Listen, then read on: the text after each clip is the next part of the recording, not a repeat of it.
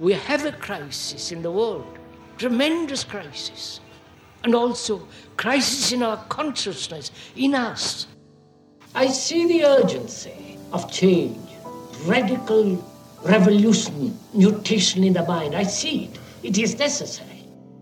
There is complete quietness of the mind, and that which is silent has vast space. Only then that which is nameless comes into being. This is Urgency of Change, the Krishnamurti podcast.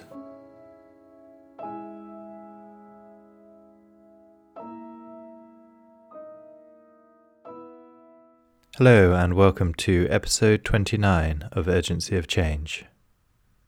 This week's episode is an interview by Frank Waters. Next week is Krishnamurti in conversation with David Bohm entitled A Feeling for Something Sacred. This is a podcast from Krishnamurti Foundation Trust. For more information about our activities and programs, such as our volunteer program at Brockwood Park in the UK, we are online at kfoundation.org. You can also find us on Instagram and Facebook at Krishnamurti Foundation Trust. Here you will find daily quotes, video extracts, and more. Frank Waters was a well-known American author based in New Mexico. His books include novels, biographies, histories, and essay collections. Known as the grandfather of Southwestern literature, he was nominated for the Nobel Prize several times. His interview with Krishnamurti took place in Malibu, California in 1972.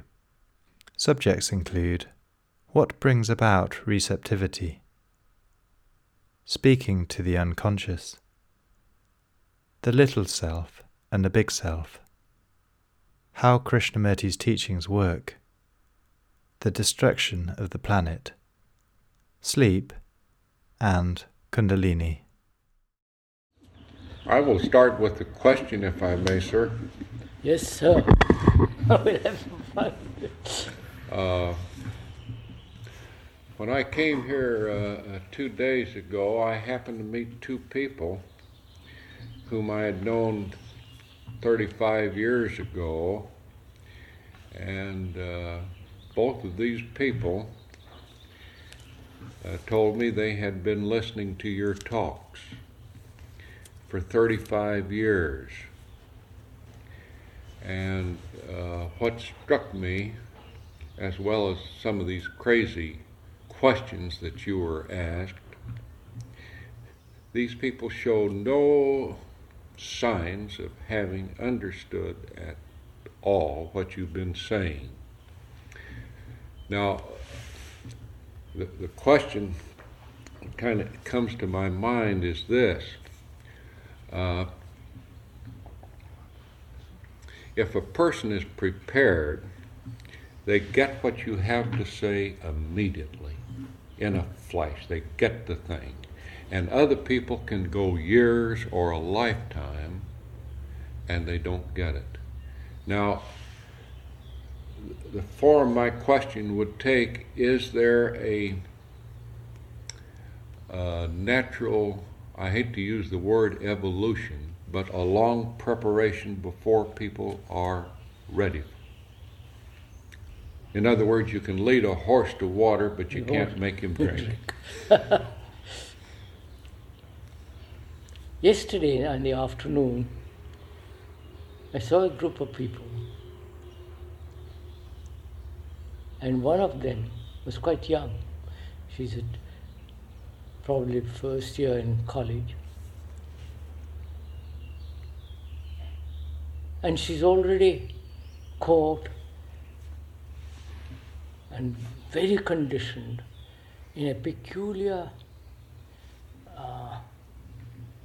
self-satisfied, self-criticizing, which gives her gratification, if you know what I mean. Yes, sir. And it was very difficult to move her out of that little groove. And perhaps that's what happens with most people, don't you think? that they start out wanting to find out, wanting to live differently, wanting to have different kind of life, affection and all the rest, and suddenly find they are caught in a trap and can't get out. And you're saying, or you sir, that one needs a considerable preparation to understand what we're talking about. Mm-hmm. I'm not at all sure. I know people in India and Europe here who have set out deliberately preparing themselves, in quotation marks, studying, observing, meditating, all these are in quotation marks. And somehow, though they think they have prepared themselves, it doesn't seem to do a thing.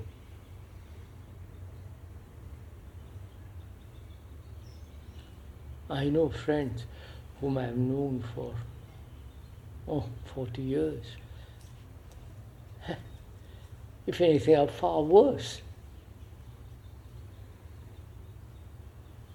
So is it a matter of preparation, or is it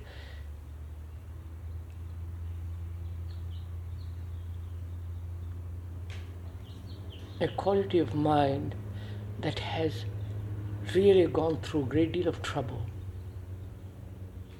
great deal of pain, and not come to any conclusion, any barrier, any resistance? Says, well, I have lived, please, here it is.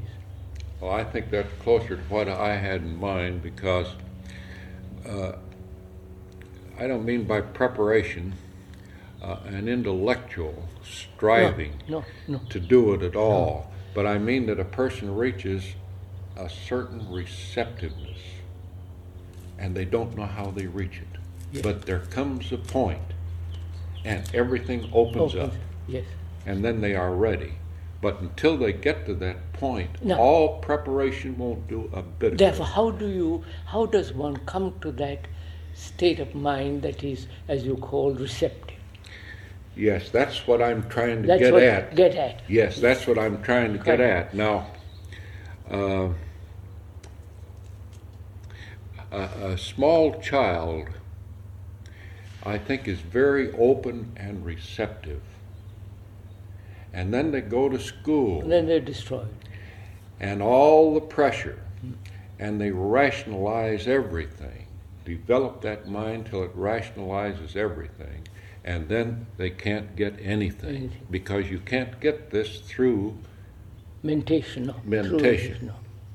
Now, then there has got to come to another stage, it seems to me. How is one to have to be receptive?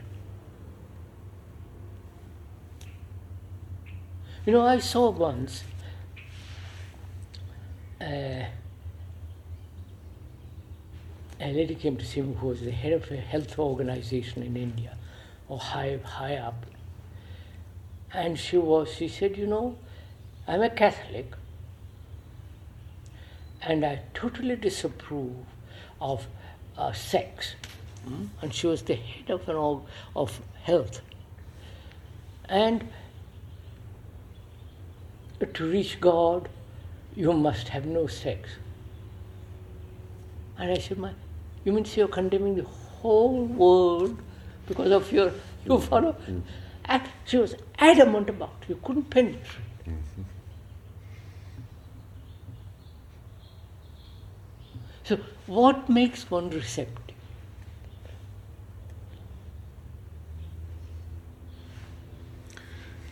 If I could answer that, I think I wouldn't be here. No, I think we'll find out. I think we'll find out. Yes, I understand. Yes. I think we understand. Is it suffering? Suffering and not finding a solution.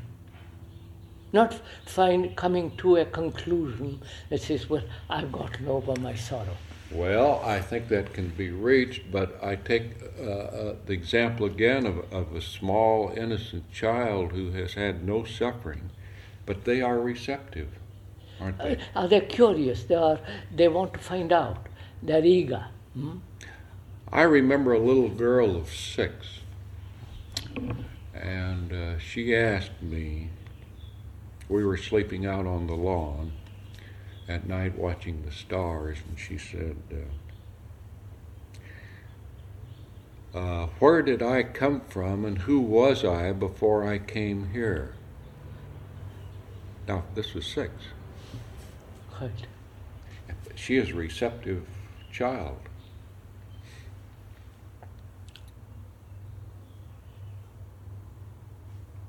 But we are grown up, and we are not apparently receptive. And we have to deal not with children, with grown-up people, because they are shaping the world. And how does one make them receptive? We can put aside, sir, the politicians. They are not receptive.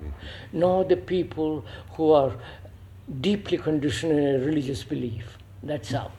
Nor the people who have their vested interest in the army, navy, or in business. They are out. Then there are very few left. That's right. And how can one help them to be receptive? Or what makes them receptive? They have a beastly time in life.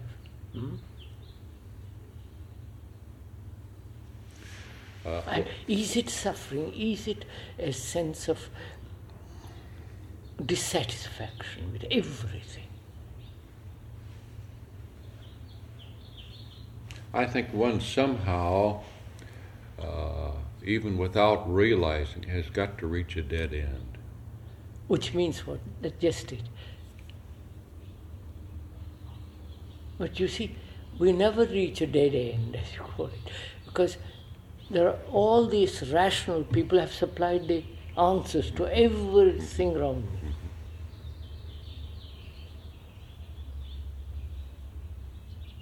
Are we saying that a man who hasn't come to any end, who hasn't come to any conclusion, caught in any concept, it's only such a person is capable of reception? But all the world is this. I've talked a great deal in India, and there are very, very few, from what I may be mistaken, and I hope I have, very, very few who haven't a concept, you understand, sir? Yes, I do. Who haven't an image in which they're caught. So what brings about receptivity?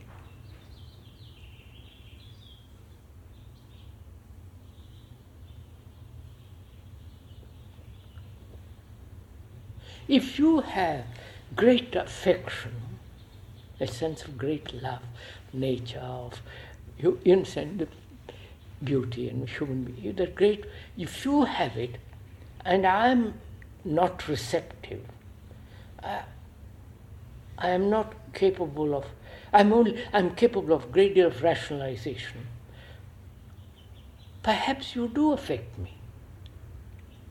Deep down, I may not be conscious of it. Yes. I may not be able to put it into action or put it into words, but I've already felt you. And that may be the only thing one can do. You talk not to my rational mind, but to my unconscious. Yes, I think that's true. to my subtler depths. Do you think that's shown by all these foolish questions you're asked after a talk? You reach these people down here where they feel it, but they can't rationalize it. Immediately. Yes. And they're going to rationalize it presently because it is too disturbing.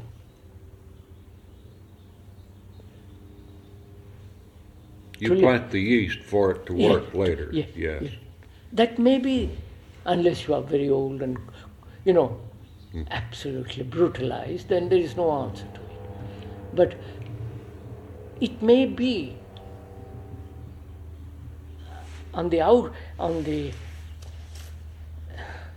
depths of the unconsciousness, your love, your friendship, your sense of beauty, your sense of adoration of nature and all that, you say, that will affect me. And I think that's generally what happens. In reading through a lot of your answers to questions, some of these questions, that sometimes I was confused because they are very rational, involved questions, and when you try to answer them rationally, it gives rise to more rational questions.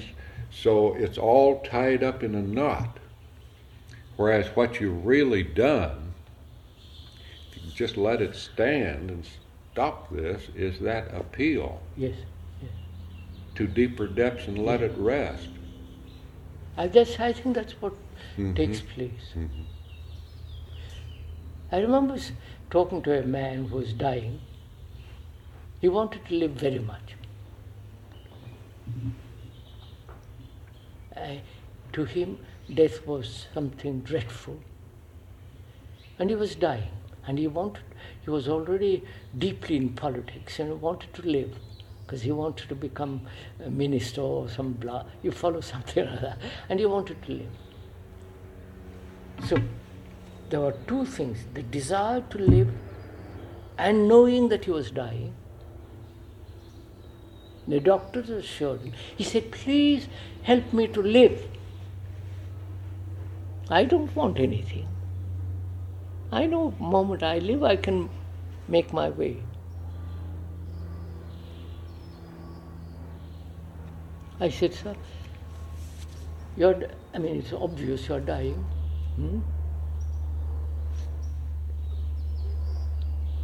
Be quiet, for God's sake, be quiet. See what happens. He said, but I can't. I want to live. I've got to. You follow, sir? The desire to live was much harder, much stronger than the fact of death. And I saw him several times. And one day he said to me, you're quite right, I must be quiet. Then perhaps I'll get well.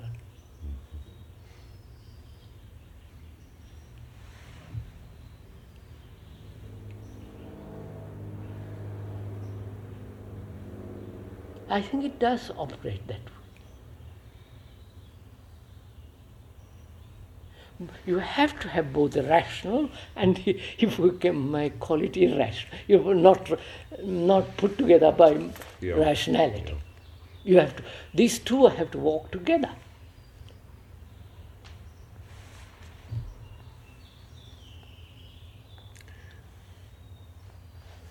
If you can't get this rationally, and you get it through here, what in us understands? Now, it's not the sensory apperceptions that we have. The five senses become aware, and it's not an intellectual thing. So what is it? What is it within us that understands? Yes.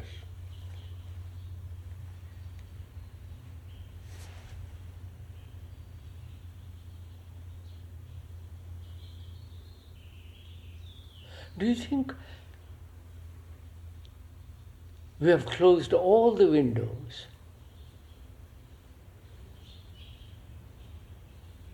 Or we have left a window half open of which you are unconscious. And through that little aperture comes fresh air. We generally close all our windows. Mm-hmm. Perhaps there is one corner which we have not even thought about. And what comes in? The whole comes in. Yes, yes. You can't have a little part come through. That's it. So the whole thing comes in, it's there. Yeah, And that's what understands. yes. Could you equate that to, I guess they call it in India, the self? Or is that something else No, to your... no, they will have to be careful in India, as in the West. The idea, in India they think there is a super self, Mm-hmm. they call the Atma, Mm-hmm. the super entity which exists in darkness. The darkness is my conduct, all that, outward layers. And it is that is appealed to. It is that begins to say yes. Right, sir? You know. It is that begins to break down. Mm-hmm. I am not sure it works that way. Mm-hmm. That is still a rationalization. Yeah, you can't put these things into words, no. No. They have rationalized it very, very cleverly. Thought it all out most beautifully.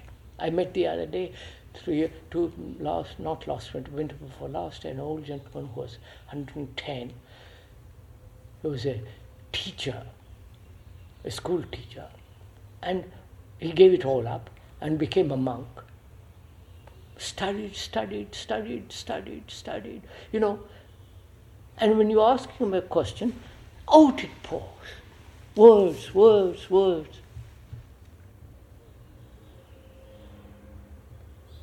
So, no, please. I didn't want to interrupt, but this business of the self has so many connotations because, we call the ego. The ego the self, with the little s, and then the big this S. mysterious thing with the big S. So you never know, most people don't know just what self you're alluding to. I think to say big self or little self is still self. Mm-hmm. Mm-hmm. Well, yes, the ego is only a small part of the whole, so it must be part of the self. No, wait a minute, sir, no. When we use the word self, either we are saying the self is the whole world, the whole of life, without any division. Mm-hmm. And that may be called God, Brahman, or any name you give to it, which is still the product of my thought.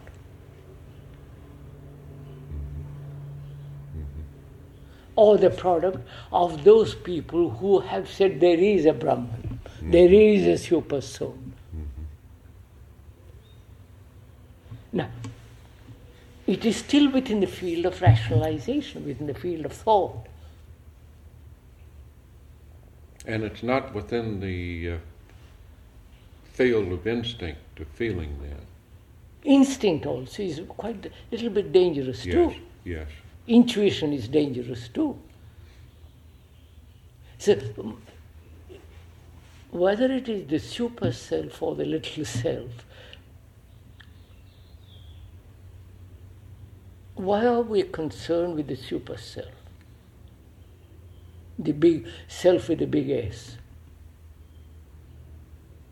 I don't know anything about it, actually. I imagine, I want it, I hope it exists.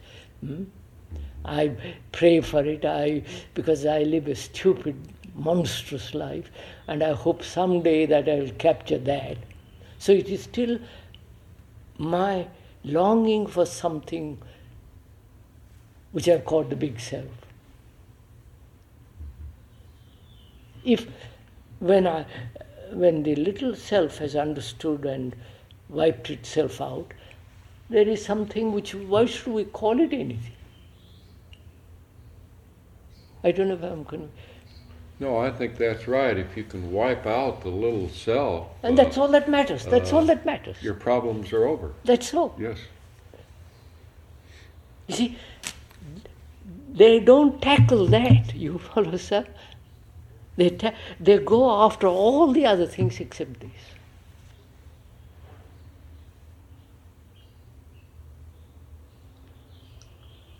Yes, you can't steal second base and keep your foot on first base. This is it. That's what you're saying. I don't quite follow the baseball terminology. Well, it's a game they play, and a man hits a ball, and he has to run from this spot clear up there. Yeah. So he can't reach second base and still keep his foot on the first one, you know?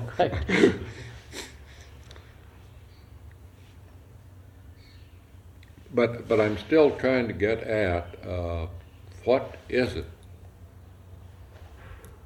understands in a word? I think so.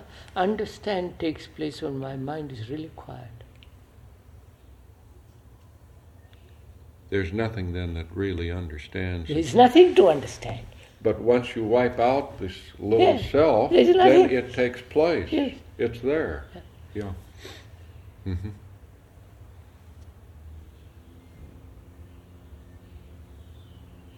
Now, You see, that's one of the most interesting things is they all say you must wipe out the self. They know that is the real barrier. And yet somehow it doesn't happen. well, the small self is the mind and thought. Yeah, the whole So, way to of wipe living. out the small self, you've got to stop thought, erase thought. Yeah. Yes. But you see, therefore they introduce another factor into this. To stop that thought, there must be a higher agency that stops it.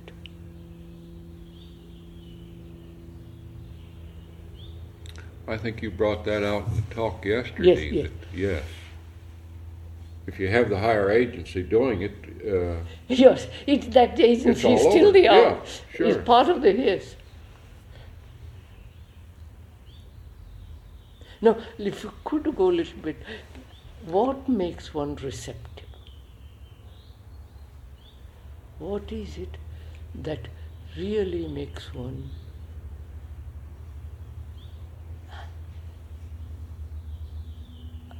enter into a stream, into a life which is, what? As you said that you met those two people, for 35 they have, etc., and they haven't got a thing. Why?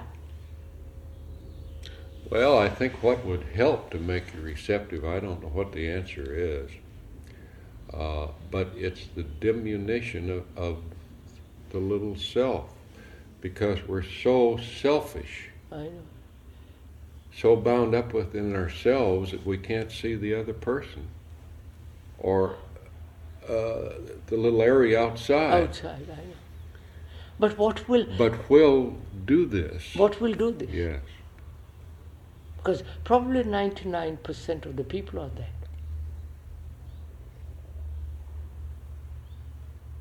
And they control the world, they shape the world.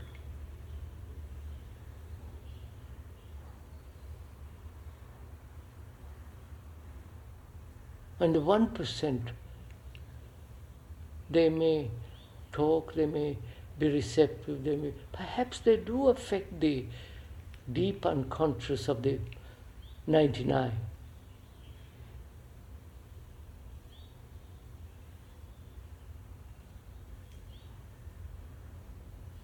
I mean, after all, the Jesus myth is that.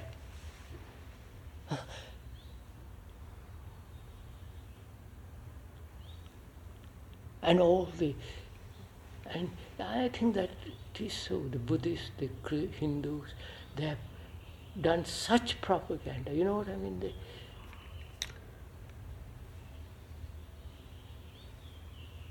Wasn't there a time when on the television or on the radio there was subliminal advertising, advertisement, commercials? I think there was, yes. And it was stopped?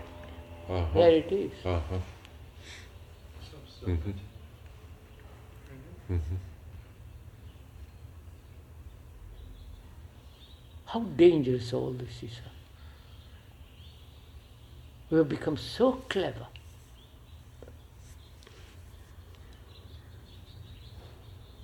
Yeah, I think that's a very, very dangerous thing to tamper with somebody like that. It's bad enough to appeal to reason.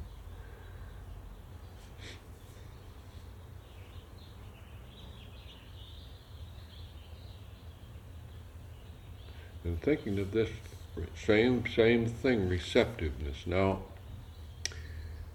I'm thinking of our Indians, our traditional Indians, that were very instinctively receptive.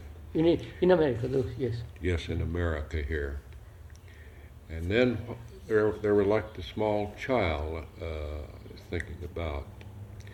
Now they are becoming like white people because they are developing that rationality and they're losing this Real feeling. So these people are going to be, if they're not now, in a very bad state. Yes, sir. Even Indians have a name for some of these people becoming so, they call them Apple Indians. Apple Indians. Red on the outside and white on the inside. They're quite good. So we have more and more of these people that are losing that fine thing that they had now, and they're becoming like white. Now,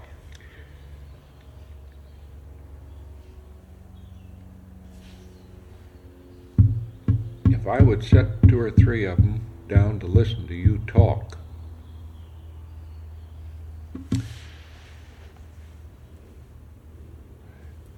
do you think you would reach them through rationality? I doubt it. I don't think so. I think you would have to appeal to that inner thing, that wordless thing, to reach them. You see, sir, I have met some monks in India. They come to see me. They have taken vows of silence,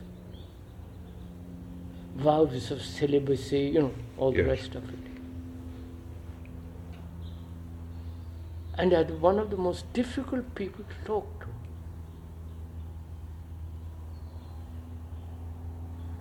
You follow? Mm-hmm. Because they know what you're saying is right. Here, mentally, logically, and so on. But the vows, the determination, the wall they have built around themselves is almost impenetrable. I'm showing the other side, the receptive and the people who want to be receptive and train themselves to be receptive, or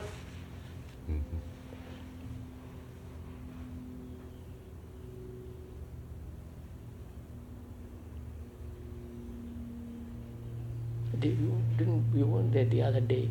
I met 3 or 4 people came to see me who had known, who were involved in the various societies to which I belonged and so on at one time. Or rather, I didn't belong, doesn't matter. And they could not break. They were established there and they were caught there, and you could talk your head off, and yet they say, you're perfectly right. This is what You follow, sir? Yes. Yes, sir.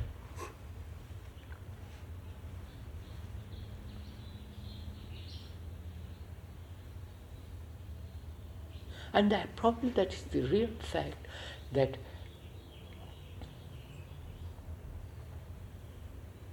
you talk rationally, explain logic and all the rest of it, but actually you are touching people at a deeper level without their knowing it.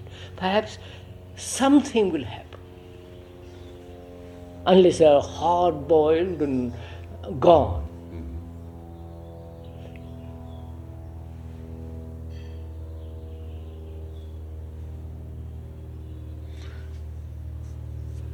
I'll tell you this very interesting.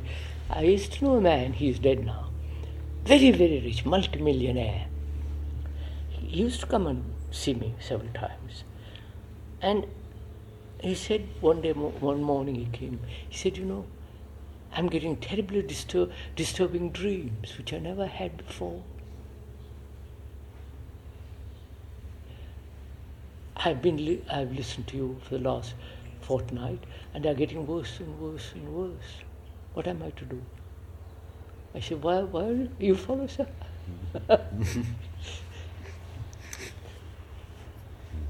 And at the end, after fortnight, he never came. Yeah. That's the end of that.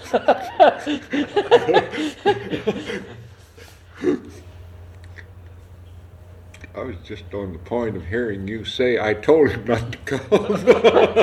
Yes, I did. I did. You've done the work, yes. I'm planning the time bomb. I think it works that way. Yeah. Oh, we were talking at lunch yesterday about the emergence of a new Yeah. group. I got thinking last night, all over our Indians here in the United States and Mexico and Guatemala, so on, all have this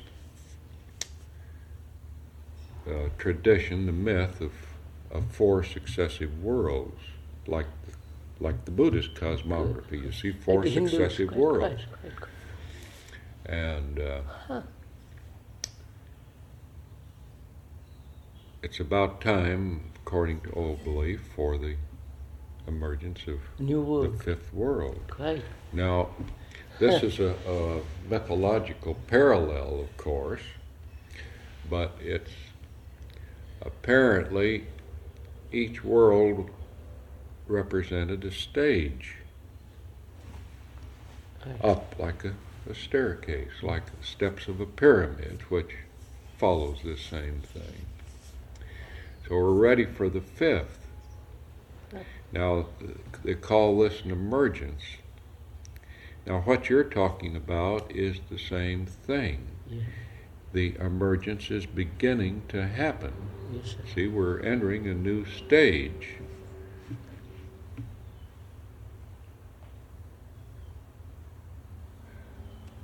And this gets back to the beginning of our conversation. The progressive stages. That is the thing that bugs me. That there must, it seems to me, be a progressive stage to the time when we get to a receptiveness. The Hindus have that idea too. Yes. There are a whole group of people with who brought me up, who all the rest of it. They said a new race was going to be born in California. Listen to it, quite interesting. They called it the sixth root race and so on, terminology. And this is what they believed. I mean, firm. It's not just a. And the world teacher is going to come to that race.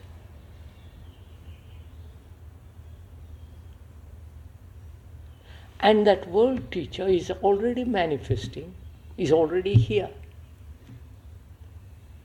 You follow, sir, this peculiar... Yes, sir. Yes, sir. Mm-hmm. I didn't know this.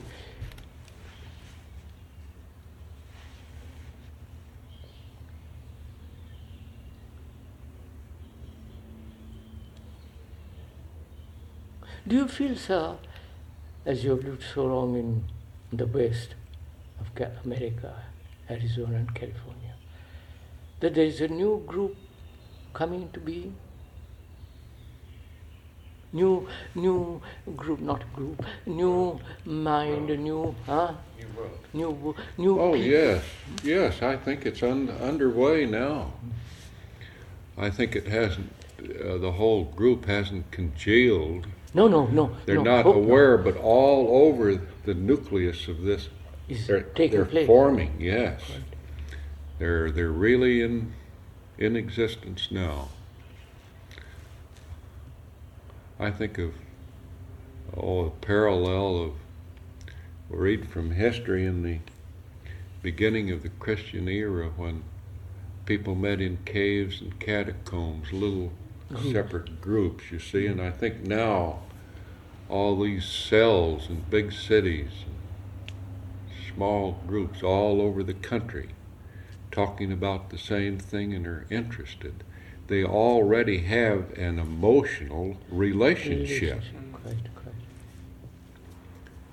So I think this, as the Indians call it, the emergence is taking place. What part do they play in it? The Indians? Or they have finished? I don't know what part they will play, because they're becoming so rational. And at the same time, they're trying to hang on to their old traditions. So this makes conflict. Yes, sir. This makes a terrible emotional split, and it's resulted in some village of a schism, an actual schism between the two groups. They cannot reconcile, so it's ruining several pueblos, as it would ruin ourselves, this terrible split, you see.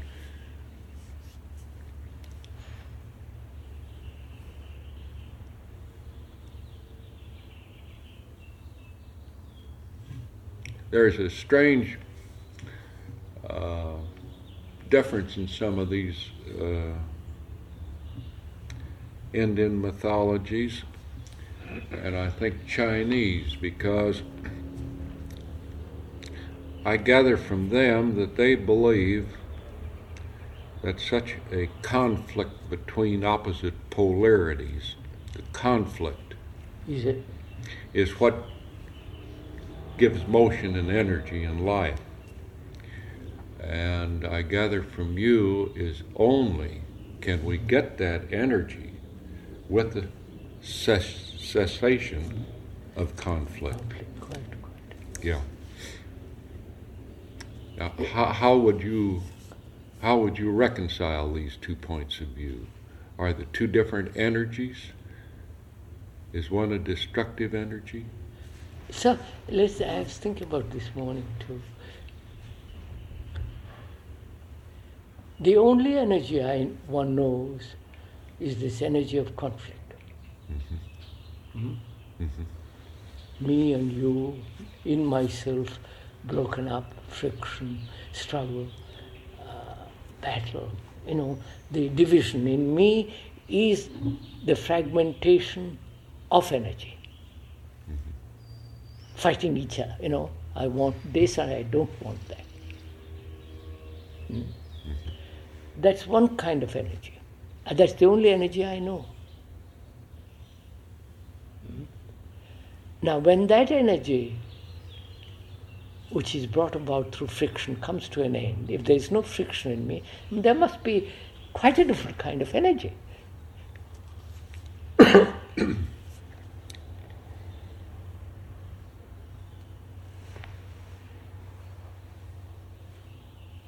Now that was the energy you referred to yesterday in your talk, yes.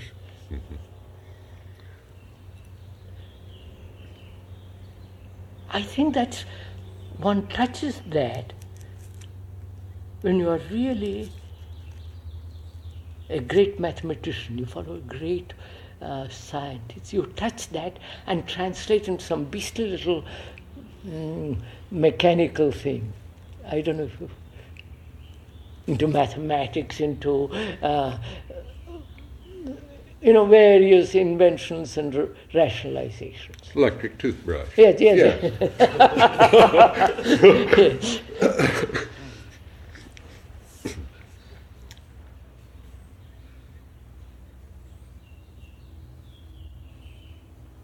Well, this old Chinese and the Mexican belief in movement, change, and conflict. But sir, that's what the communists believe. Yes. Communists say there is thesis and antithesis. And out of this two comes synthesis. And the synthesis produces another antithesis. And so we keep going, That's right. going, forever and ever and ever. Uh-huh. That's a battle forever and ever. Yes, that's good. I'm glad you mentioned this, because this is what has happened in mythology throughout the whole periods of 4 worlds, 4 eras. There's always this conflict, you see, and it takes place on one level, one world, and then of course it's resolved, the balance is reached Quite. for a back moment, again. and then it's back again, only reversed, you see, so That's it's... right. So, I mean, has mythology any place at all? Take, for instance, the Hindu mythology is we have no idea the complexity of it. The Greeks had it, the Catholics have it, and that seem to keep society together.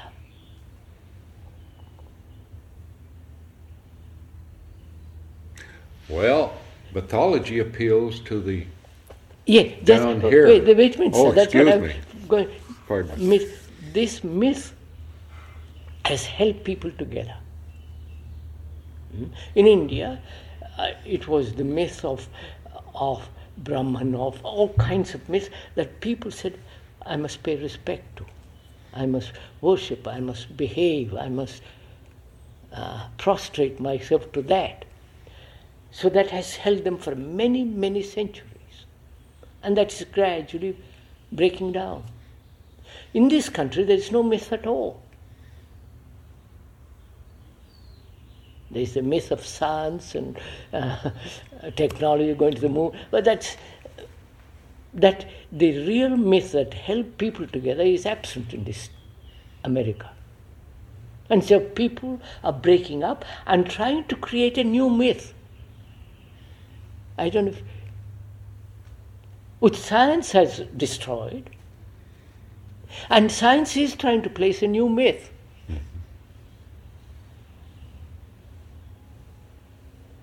Hoping to bring the broken up human beings together again.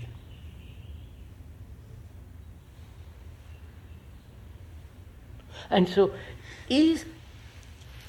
has myth a place at all? Myth in the sense, an imagination, ideals, you follow, myth. The Greeks had more, Jupiter. I think myth does have a great deal of value because it appeals to the lower levels. But look at it around the other way. They are the inventions of thought.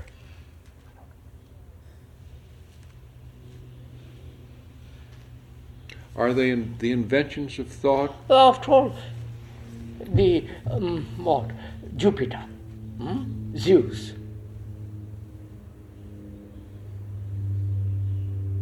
Neptune, you follow? Yes, I was just trying to think. They deified the skies, thunder,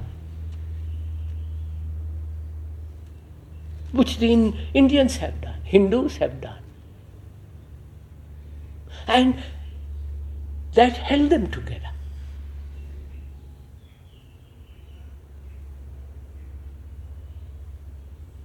And to go back to a new myth, which may hold people together for a while, it'll again break up. I don't know if I'm conveying, if I make myself... Yes, I get what you mean, but I have probably a different idea of myth. That myth was created long after the fact. Yes, after the fact. After the fact, you see. Wait. Mm-hmm. Myth, I looked up in the dictionary, mean a fable, mm-hmm. a story, a traditionalized ideation, an event which took place, say, 300 years or so, now becomes idealistic, colored, beautiful, loved. It may have been a more stinking thing, but now it becomes the most marvelous thing.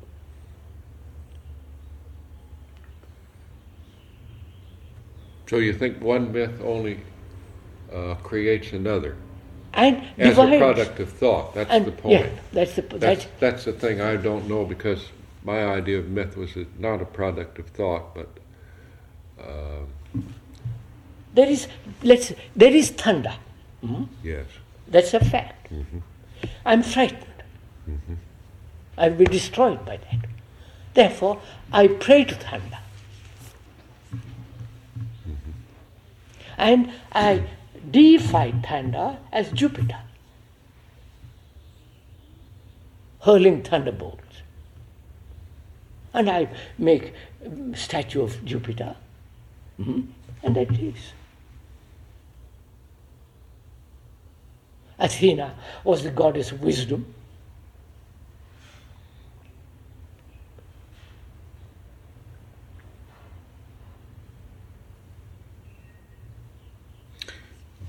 Well, then we have no myth now to hold us together.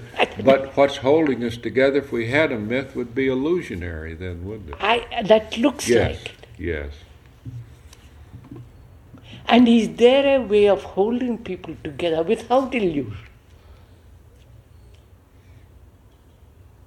Without the myth which man has invented? I think there is, sir. That is it. Mm-hmm. You see, that is the new group, new race, new whatever. To hold them together without illusion, without myth. That's the point. That's the point. The cessation of thought, which creates myth. Yeah, that's very good.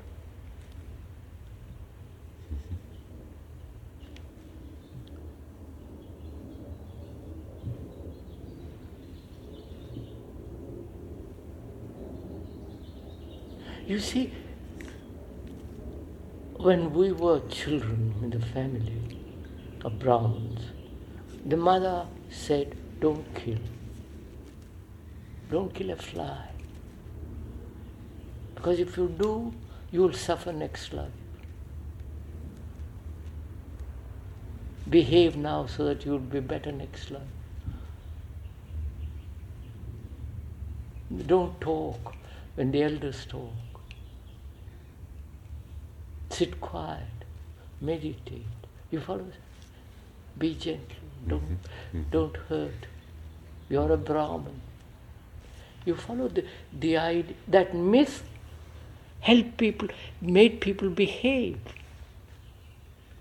Now, the Brahmin says, what the hell are you talking about? Why am I do what I want? You. Yes, I get it. Yes.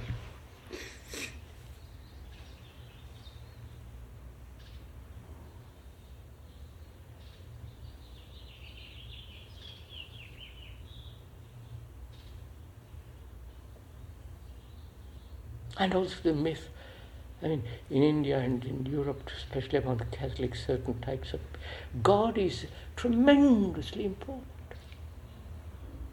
We may have a myth starting, a modern myth starting, because this space exploration and landing on the moon has given rise to the science fiction stories Oh, yes. of a great mechanical robot universe. Okay. This is controlled by rationality. It becomes more and more and more excessive until you have a godhead of excessive rationality. Yes, sir. Now, this is the modern myth, I think, if there is such a thing developing. So the only way to counteract that would be, again, to appeal to those lower subliminal parts of each of us instead of through rationality.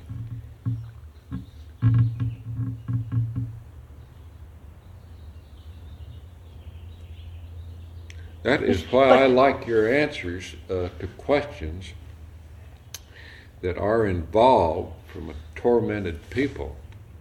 They're not very rational questions. No. And you can't very well get into a long rational answer, but instead of that, when you answer them on something very simple, references you do to the trees and the birds, it brings them right down off of that middle post. You see, this is good. It settles in here. So I hope you do more of that. So to come back to the point, as you raised it, if there is this new myth of the rational, against which the younger generation is fighting, saying, well, that's all, we'll drink, we'll take LSD, this, that, in order to experience something super. So the old and the new is going to meet and battle. Mm-hmm. The young are as much an illusion as the other. I don't know. Yes. Mm-hmm.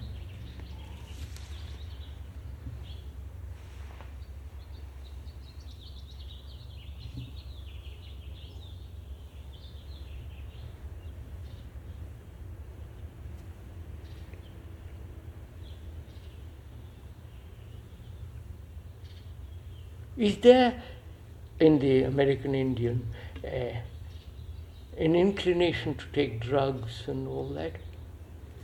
No, smoke?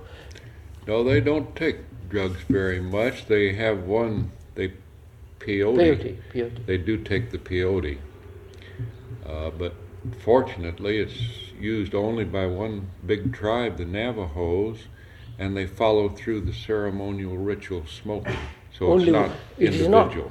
It's not daily habit. No.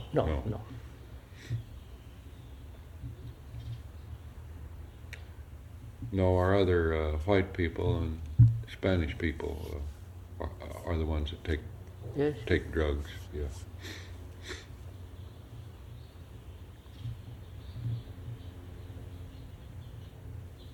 So you have lived in this country.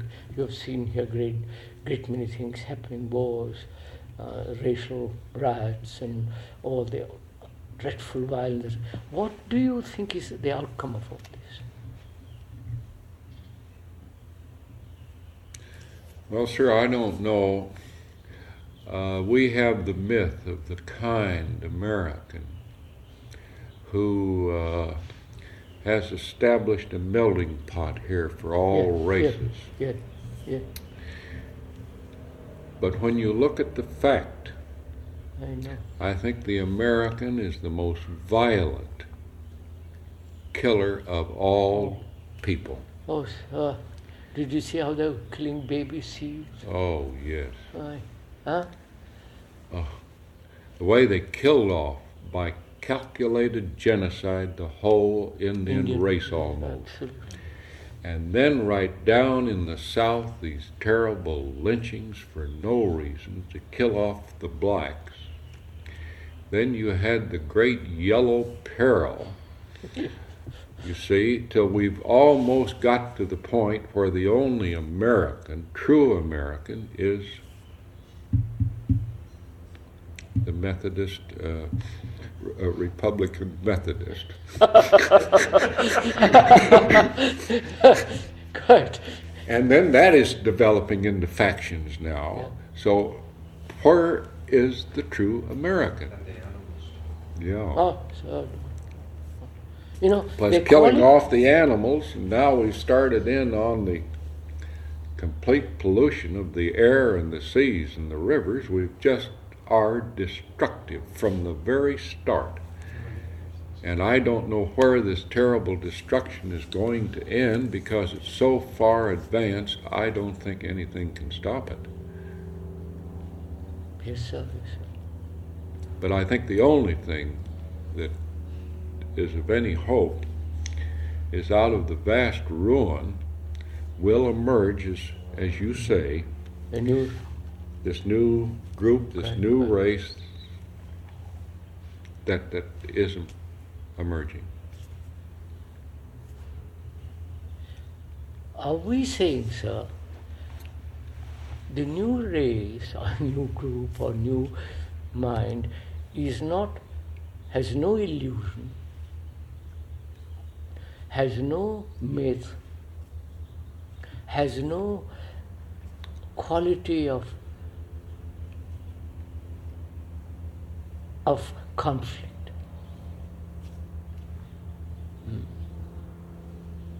That's to therefore- be hoped for. Yes. And therefore gentle people, you Yes. follow? Yes. If there's no conflict, there's no violence. Right. Yes.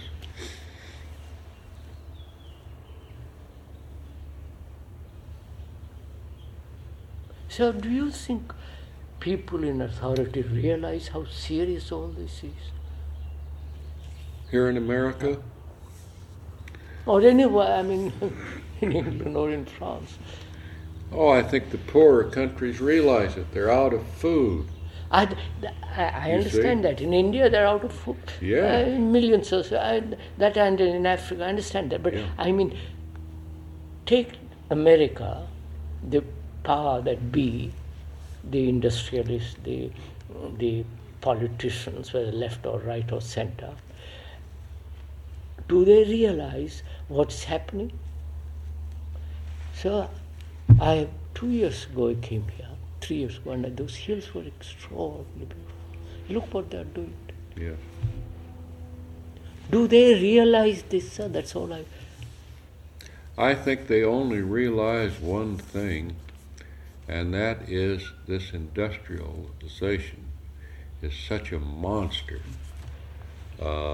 that it has an appetite that's growing daily for resources and people. And that is getting bigger and bigger, and that appetite for coal, timber, rivers, water, animals, and people's brains and energies is growing all the time. But and you destroy the world.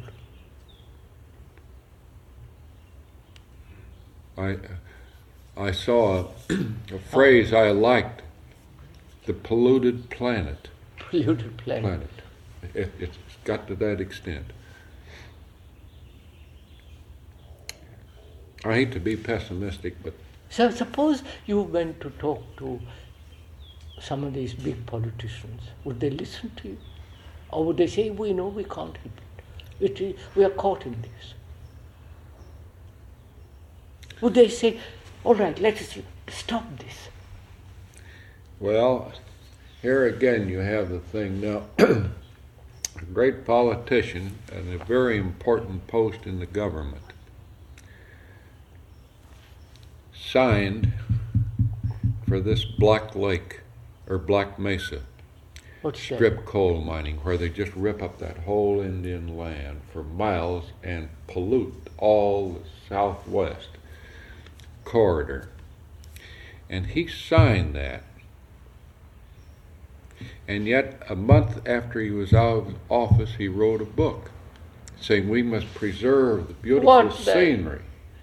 Now, there is Oh, Well, it's You first it doesn't murder make and then say, yeah. we must stop It murder. doesn't only make you mad, but you must have a little pity when you think of the conflict in the man that can do these two opposite things. You know, someday these are going to meet, and this is going to destroy him. And I think that is what is happening to most of our industrialists. Last winter I met a cabinet minister, and he said, you know what they are doing? I'm utterly opposed. I don't know why I stand this. I'm so deadly opposed to this. Next day he gets up and says quite the opposite. Yeah. She said, but don't they know what this is all leading to? Blind are they? Or is it like an engine that is running, lost its brakes, is running, catching, it's just swallowing everything. Yeah.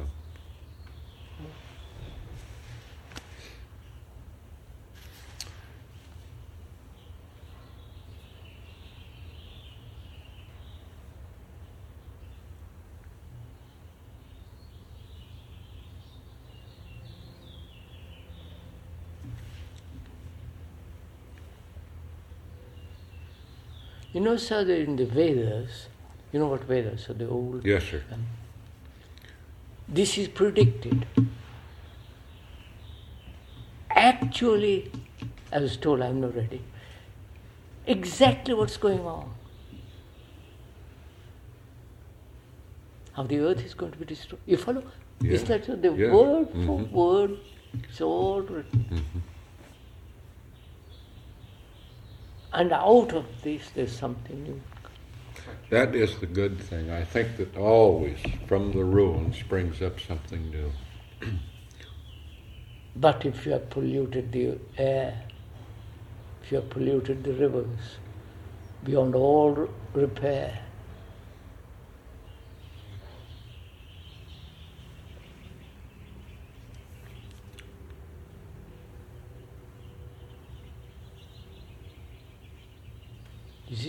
you go South India or any part of India, they're cutting down trees for fuel. Government says, this is our forest, you must not cut. They go on cutting. Because you know. And so, less rain. India at one time was the most fertile, heavily wooded land. You go now,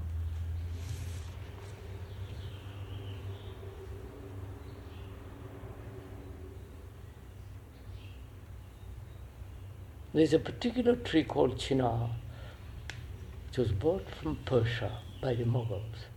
Marvelous tree, huge, lovely tree. And it is forbidden to destroy it. So you know what they do? At night or sometime they cut a ring around it. Oh. Nobody knows who has done it.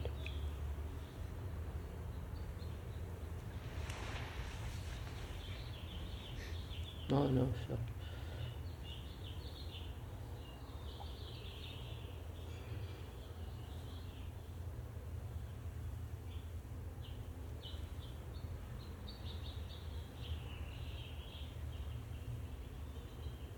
The pity of it all, you know what I mean?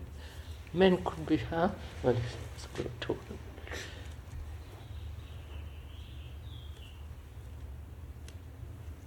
No wonder.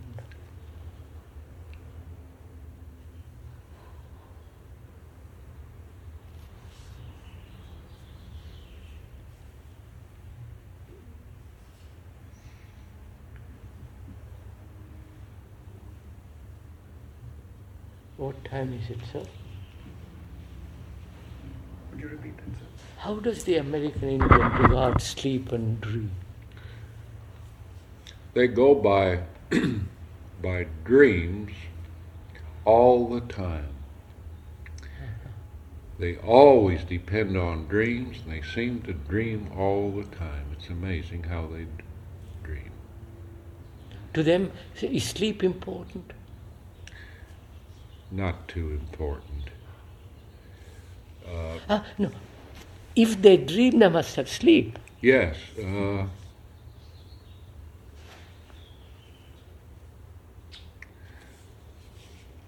They have so many, some of these have so many religious ceremonies that last so long. I think they are dozing half the time. Yes. You see, so if they are at that stage between dreamless sleep and the dream state and waking, those two areas. So what they say is a vision may be a dream, or a dream may be one of these half-wakeful visions. Correct. And they do not differentiate between the two. Everything is a dream. Mm-hmm. But they have so many. They go by these.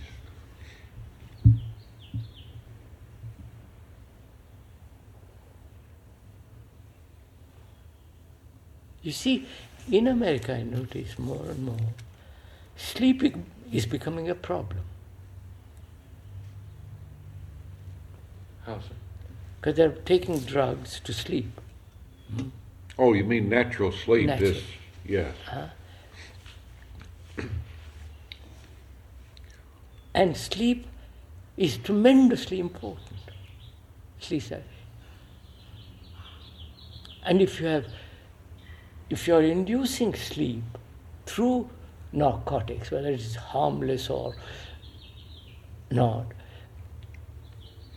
you miss a whole world of inquiry, of perception. I don't know. Mm-hmm. Yes, sir.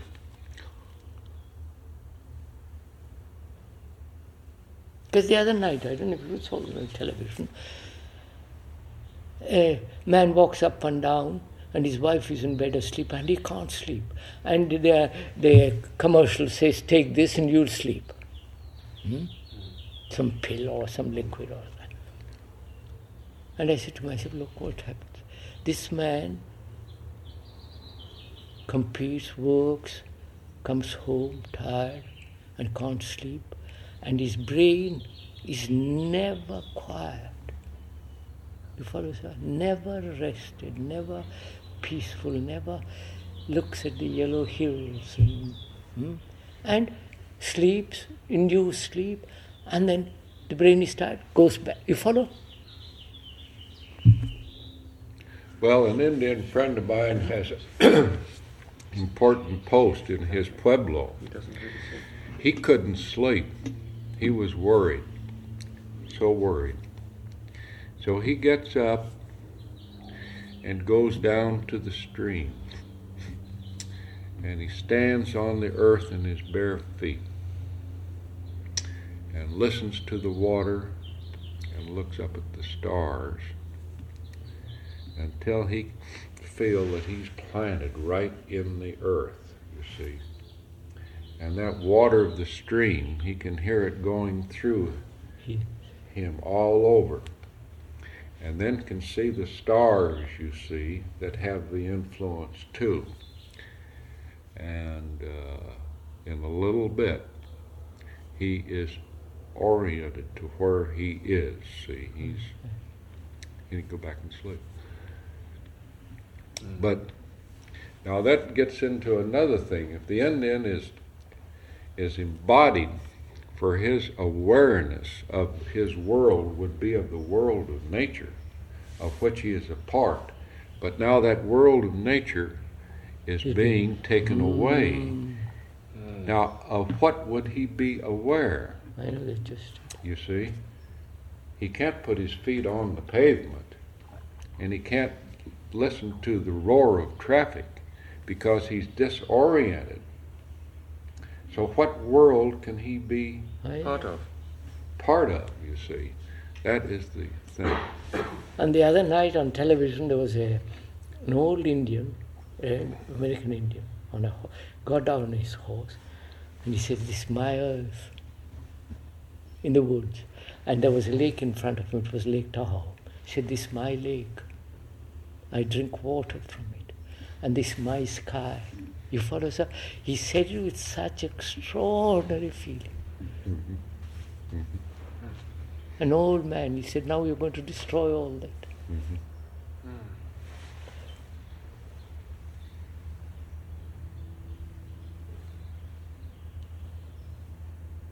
No, what I'm trying to find out, sir, from you is when the whole of America, the white America, is so driven,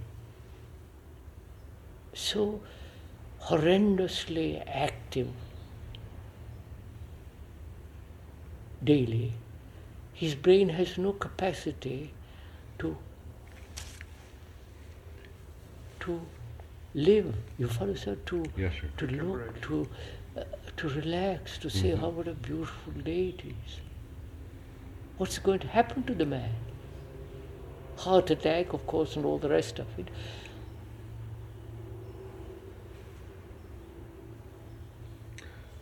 What's going to happen to the man is this dreadful thing that happened down here on the road through Arizona, the main highway.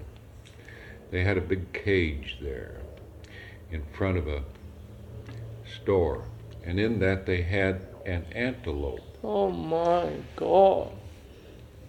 But over above the store was mounted a loudspeaker playing rock music. And that poor dear antelope? Night and day.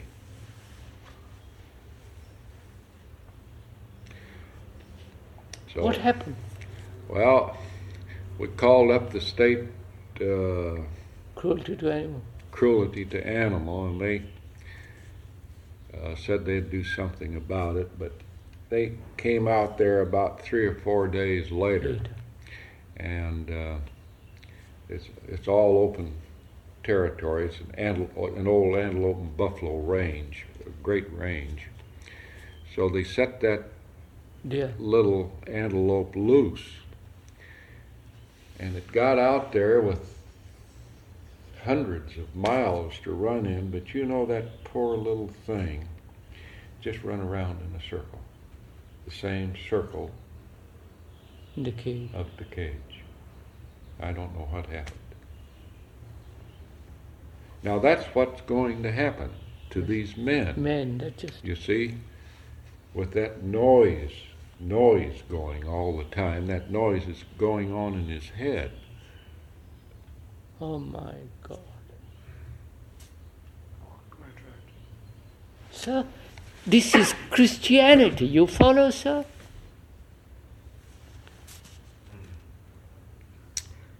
I'm not a Christian, I'm a pagan. Quite. Yes, you know. No Christians here. No, because, sir, Christianity never emphasized the fact, don't kill. Never. They put it in the Bible, you know, but don't kill. They bless the cannons, they bless the warships. You follow, sir?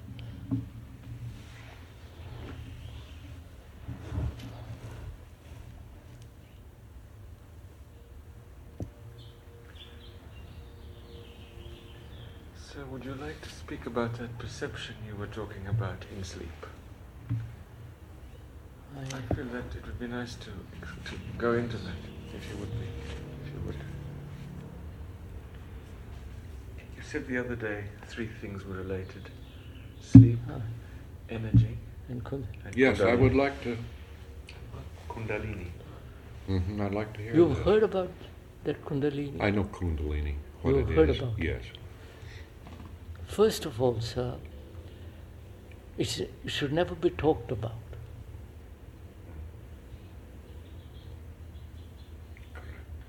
It should be, if you're interested, I'll talk a little bit about it. Very much, very much. The whole idea is, all energy is seated round here. Yeah. And to release that energy,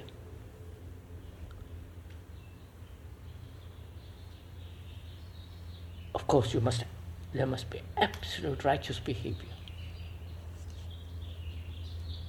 Be good, don't hurt. You follow? Yes, sir. Never get angry, never think about yourself. Otherwise, if that is released and you are selfish, you're going to destroy Yourself first. yourself and the world. If you are sexual, and if that's released, you will be a monster sexually. And if you are at all greedy, violent, equally vicious. So, don't touch that or come near it or think about it till you are right, till you are a real human being, as it were. And sleep is not only restful for the body, but for the mind to be quiet. Which means the brain cells themselves must be quiet. You understand?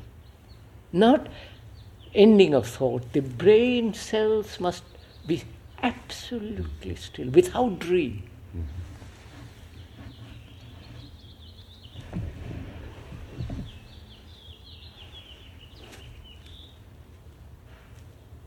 That's in the low state of dreamless sleep. Sleep, yeah. Below the state of dreaming. Dreamless sleep. And that is, you see, sir, the brain being very quiet, its very quietness creates its own energy. Not the energy of memory or the energy of competition, conflict. That's finished. Therefore, when the brain is quiet, it renews itself in a new kind of energy. I believe scientists have talked about it a little bit.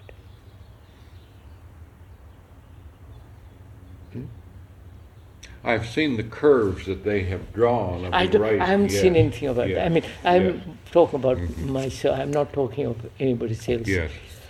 And so there is this energy through sleep renewing itself all the time, which is the energy which Kundalini is supposed to awaken.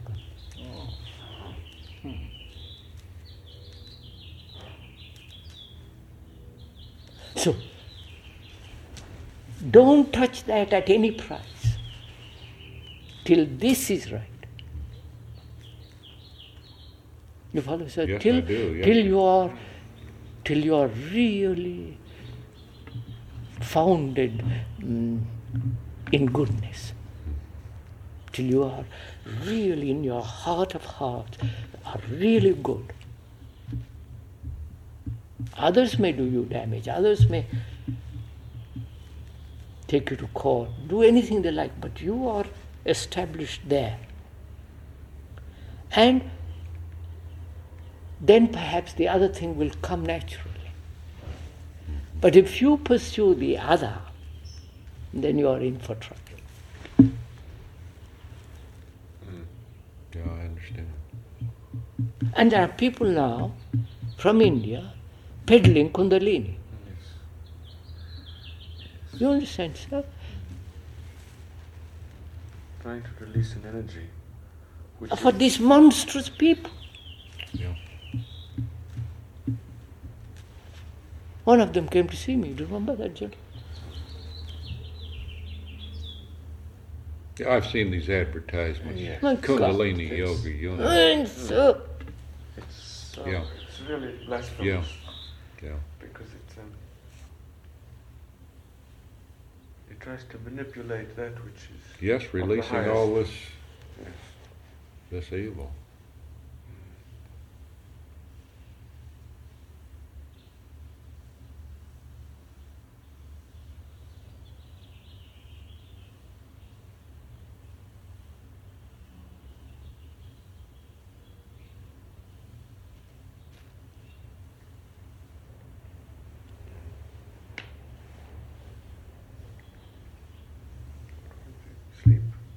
Kundalini and there were three things that were related. Yes. Sleep, energy. Energy. Sleep, Kundalini, energy.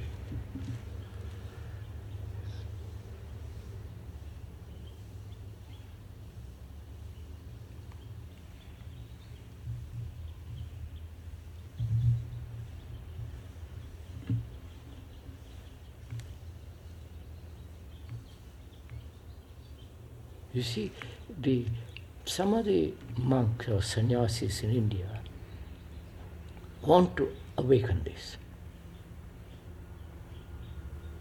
Some of them do. You know, the whole idea.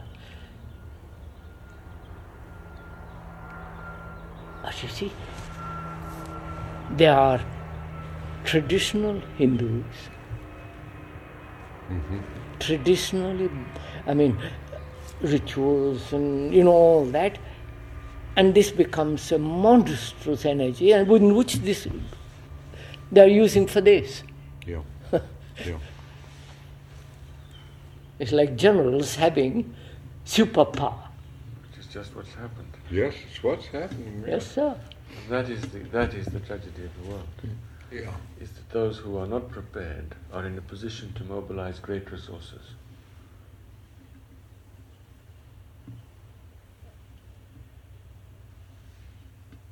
That's witchcraft. Yes, it's witchcraft, exactly. Yes, sir. It is witchcraft. Yes, it is. It is. Yes, it is. It is witchcraft. Mm-hmm.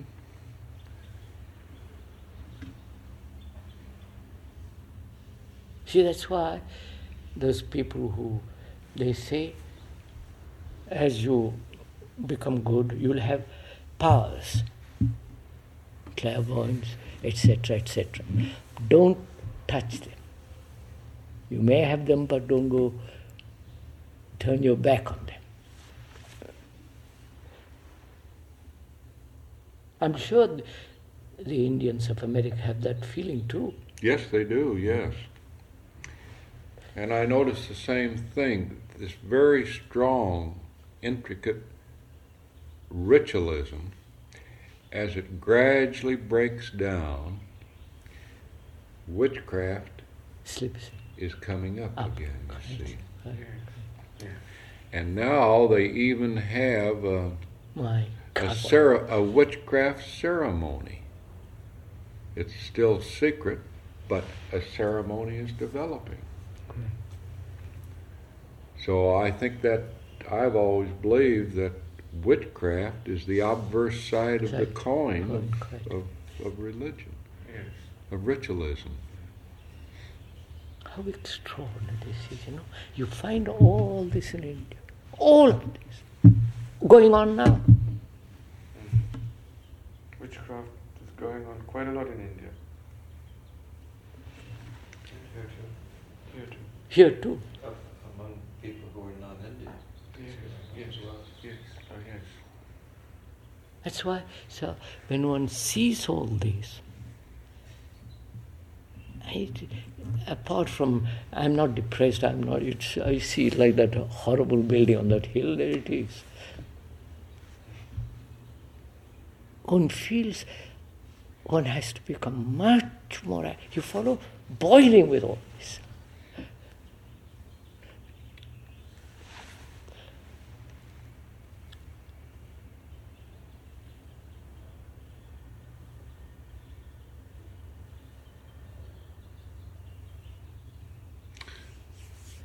I'd like to cut this all